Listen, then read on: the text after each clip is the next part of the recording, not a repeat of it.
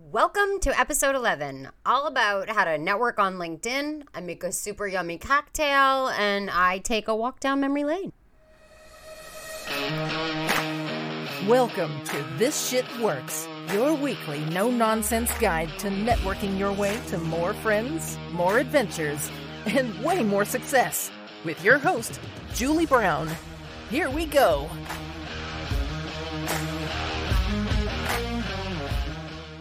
I am super jazzed about this episode because what we are going to discuss today, anyone can do.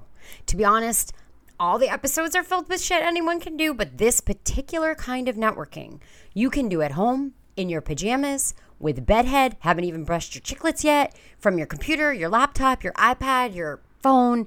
It's perfect for introverts and extroverts alike. You have no excuse to not take advantage of the networking power within the LinkedIn platform. I'm going to throw some recent LinkedIn statistics at you that I got from an article written by 99 Firms. Ready? LinkedIn currently has over 610 million members. The network has more than 300 million active users monthly, 40% of which visit the site every single day. 90 million senior level influencers and 63 million decision makers use LinkedIn. 92% of Fortune 500 companies use LinkedIn, and they use it more than any other social media platform available to them. 40% of the social media traffic to business companies is from LinkedIn. 97% of business-to-business marketers use LinkedIn as a content distribution channel. LinkedIn is responsible for 80% of business-to-business leads from social media. Let me say that again. LinkedIn is responsible for 80% of the social media business-to-business leads. This is where businesses are. On average, 2 people create an account on LinkedIn every second. Since COVID began, there has been a 55% increase in conversations among connections, and that is only going to increase as people understand the power of the platform for reconnecting and engaging with people in their network and also creating new connections. So because of all of this, I want you to start using LinkedIn for networking. And here are 5 tips on how you can get the most out of networking on LinkedIn. First things first, you need to boss up your LinkedIn profile. The first step in doing that is to optimize what people see. Think about what someone sees when they go to your profile.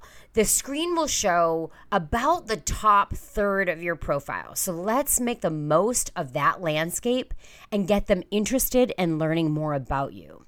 That starts with having a professional headshot. Listen, I get it. You hate having your picture taken. No one loves having their picture taken. But we need to have a professional headshot, or at least a professional looking headshot. If you can't have a professional headshot taken right now, you can take one with your iPhone in portrait mode. Make sure to dress the same as you would if you were going to a portrait studio or having a photographer come to your office. Under no circumstances are you allowed to use a picture of you from your friend's wedding or a picture that you like of you that you caught your friends out of. And for fuck's sake, stop using a picture of you that you took in your car. All of that, all of those kinds of pictures are pure rubbish. Never underestimate the importance of your profile photo. LinkedIn profiles that include a professional looking headshot get way more views and more interactions than ones without one. And if you're sending LinkedIn requests without a profile headshot, those requests are generally ignored. So never leave your profile picture blank, ever, ever, ever. Now, moving on to your headline. A great headline will let others know exactly what you do and what you specialize in. Think about using keywords in your headline summary and experiences, which may give you an added advantage if another LinkedIn user is searching for what you do. For example, SEO specialist or blockchain technician. If you've used that keyword in your headline, you're more likely to come up in their search results, which gives you a greater opportunity to connect with leaders in your industry. Or depending on what you do and the company you work for, you could punch up your headline a little bit. One of the best headlines I've seen is, I quote, "I like to blow shit up. I'm the Michael Bay of business."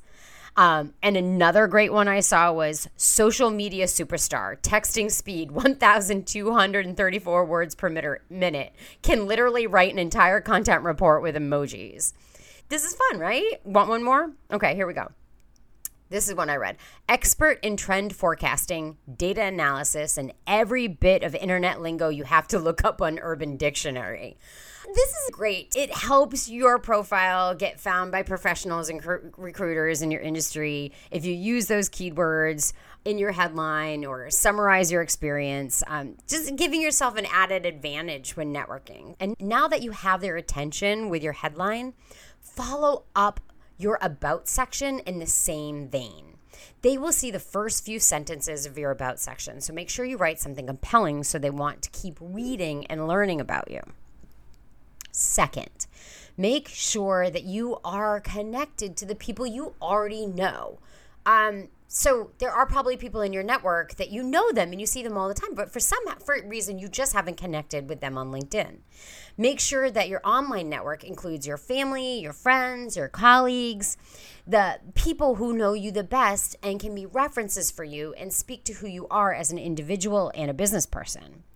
After you've made sure that you are connected with the people close to you, reach out and reconnect with people that you might have lost touch with over the years. Don't worry about the amount of time that has elapsed since the last time you talked to them. There's no bad time to reach out and reconnect. Send them a message on the platform saying, "I know it's been a while since we last talked. I wanted to check in to see how you're doing." Like that's easy to do. Staying in touch is a critical part of maintaining your relationships. Let LinkedIn help you reconnect and stay in touch with your contacts.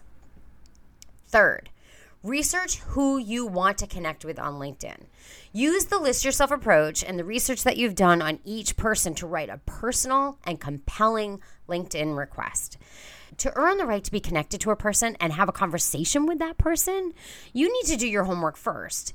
That person is going to want to know why you want to connect with them, and they deserve that information. I personally do not accept any LinkedIn requests from anyone who does not write a personalized LinkedIn request letting me know why they are interested in connecting with me. LinkedIn's not a popularity contest. I don't need 7,000 friends on LinkedIn. I want LinkedIn to be made up of genuine relationships with people that I have in my network. Your network should be filled with people you know personally. It is real and usable, and every connection has the potential to impact your professional life. And this is why when people reach out to me and they don't tell me why they want to connect with me, I don't accept them. Your ultimate goal with LinkedIn is to develop a relationship online that can be moved off of the platform into real life. And it begins with you reaching out in a thoughtful and personal way. 4, get recommendations from people in your network. Did you know that your profile has a recommendation section? A LinkedIn recommendation contains a direct link to the person recommending you. It ups your social proof and your credibility. Here's how you go about asking for a recommendation on LinkedIn. First, don't ask for a recommendation from someone you hardly know or who can't speak to your abilities. Before asking for a recommendation, send them a message asking if they would be willing to give a recommendation and let them know why you are asking for it. You could say something like, "I recently listened to Julie Brown's podcast on LinkedIn networking, and I'm working on updating my LinkedIn profile. Part of which is the recommendation section. Would you be willing to write a recommendation about what it was like working with me?" To help ensure that they say yes and actually follow through with writing the recommendation, send them a few samples that they can use or modify. That way you aren't making them do all of the work.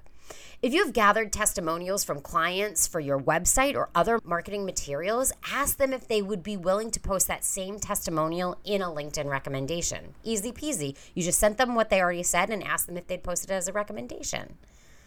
5, share your expertise by posting, commenting, and writing articles. Engagement is key on LinkedIn. Engage with your contacts by commenting on their posts, sharing their posts within your network, and sending them messages via the messenger. And start providing your own engaging content by creating interesting posts or writing articles. If you think writing your own articles is beyond what you can do right now, you can always create a post that highlights your takeaway from someone else's article. For example, creating a post like this. Ever wonder if it's stress or if you're burned out? Here are my top 5 takeaways from a recent Huffington Post article, the difference between stress and burnout and how to tell which one you have. Or, here are my top 5 takeaways from this week's Forbes article. Why is the stock market strong when everything else is falling apart?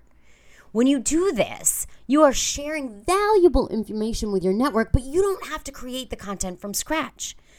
And remember, if you're going to do this, post regularly. Cadence is key. Even if it's only once a week, do that. Every Wednesday, post your top 5 takeaways from an article that you have read that week. This platform allows you the opportunity to showcase your expertise and your thought leadership to other professionals all over the globe. The more you share, the more people you can reach and connect with. Listen, don't treat LinkedIn as just another thing that you have to do for your business. This is one of the best networking tools available to you, and it is absolutely free. Dedicate some time and effort to make the most of the platform. TikTok, it's Drink O'Clock, and I have a fun one for you this week. Well, it's fun if you like gin and rosemary, and I love rosemary. I grow it in my garden. I once stayed at a vacation house in California, and each morning I would go running down this long road that wound through vineyards and horse farms. And there was this one farm that had enormous rosemary bushes planted all along the fence. By far the biggest rosemary bushes I've ever seen. And they had to be years old. I mean, they were 4 feet high and massive around. And I would stop and I would rub my hands along the sprigs of the rosemary, and then I would smell rosemary all during my entire run. On a separate vacation, also in California, I rented a vacation house where on my morning runs, I would pass by a cilantro farm. And I know cilantro is like, it's you love it or you hate it. Some people love it. Some people think it tastes like soap. I hear it's actually genetic, whether you like it or not. I hear I haven't done the research on it, but that's what I've heard. But I love it. I love it. And one morning, when I was on my run, this road that went, sort of bifurcated like two farms, and they were both cilantro farms. And they were harvesting the cilantro that morning. And like literally the smell of cilantro, it hit you when you got to this part of the run. And I loved it. I mean, people who don't like cilantro weren't going to like that run, but I loved every minute of it. To smell fresh cilantro during my entire run. All right, enough with my trip down memory lane. Today's cocktail recipe is one that I took from David Leibovitz, and it's a rosemary gimlet. I love gimlets, and I love rosemary. So when I saw this cocktail, I was, yep, that's the perfect one. And I think it's also a nice cocktail to transition from summer into fall with. I always think of gin as a summer spirit. I always think of it as like being outside in the heat with a gin and tonic. And I always think of the piney scent of rosemary. That always makes me think of fall and winter. And it really comes into its own sort of like at the end of the harvest season, at least for me in the zone that I'm in. So pairing the gin and the rosemary together to me was like a nice transition from summer into fall. And this recipe only has 3 ingredients. It's super simple. The first thing I did was I made the rosemary simple syrup, which was I just went out into the garden and cut some rosemary from the garden. I'm like Martha fucking Stewart over here. I cut 2 sprigs of rosemary, stripped them from the stem, and roughly chopped them. On the stovetop, I combined a 1/4 cup of sugar and a 1/4 cup of water over medium heat. When the sugar dissolved, I cut the heat and then tossed in the rosemary. Now, the more you let the rosemary steep, obviously, the stronger the flavor will be. I let my simple syrup with the rosemary steep for about an hour, and then I strained it to get all of the little rosemary pieces out of it and just have the syrup. To make the cocktail, I combined 2 ounces of gin, 3/4 ounces of fresh lime juice, and you know what I'm going to say here, use fresh lime juice, no bottled shit. And then 3/4 of an ounce of the rosemary simple syrup that I made. I measured the gin, the lime juice, and the rosemary simple syrup into a cocktail shaker. I filled the shaker with ice, I shucked the shit out of it for about 20 seconds and poured it into a chilled cocktail glass. You'll see in my picture on Instagram, on the Instagram story, that I used a stemmed cocktail glass. It looks like one of those old-fashioned champagne glasses. And you can garnish this with a sprig of rosemary or a fresh lime. I used rosemary, as you'll see in the picture. In this particular cocktail, I used gin from Short Path Distillery here in Massachusetts. I was given the bottle from a friend about a year ago, and since then I've learned a little bit about the brand. And I like that their website talks about the power of connecting, and a line from their website states, "We value the connections that the right spirit can provide." Whether it's reminiscing with old friends in your favorite bottle, sharing a cocktail with someone you want to get to know better, front porch sipping on a summer afternoon, or however you choose to enjoy our spirits. I just loved that. So a reminder, you can find me at juliebrownbd.com or on Instagram at juliebrown_BD, or of course on LinkedIn, and feel free to reach out to connect with me. Just make sure you personalize that request so I know how you found me and why you want to connect. Please do subscribe and review this podcast on iTunes. And if you could share this podcast with your network, I'd be forever grateful. If you like the cocktail recipes and you would like to donate to my ever-growing bar tab, there's a donate button in the show notes. I'll see you next week, everyone. Cheers. Hey, thanks for taking the time to listen. Be sure to subscribe to the podcast so you never miss a tip. And remember, you can unapologetically be who you authentically are and still be wildly successful. That's a fact. See you next week on This Shit Works.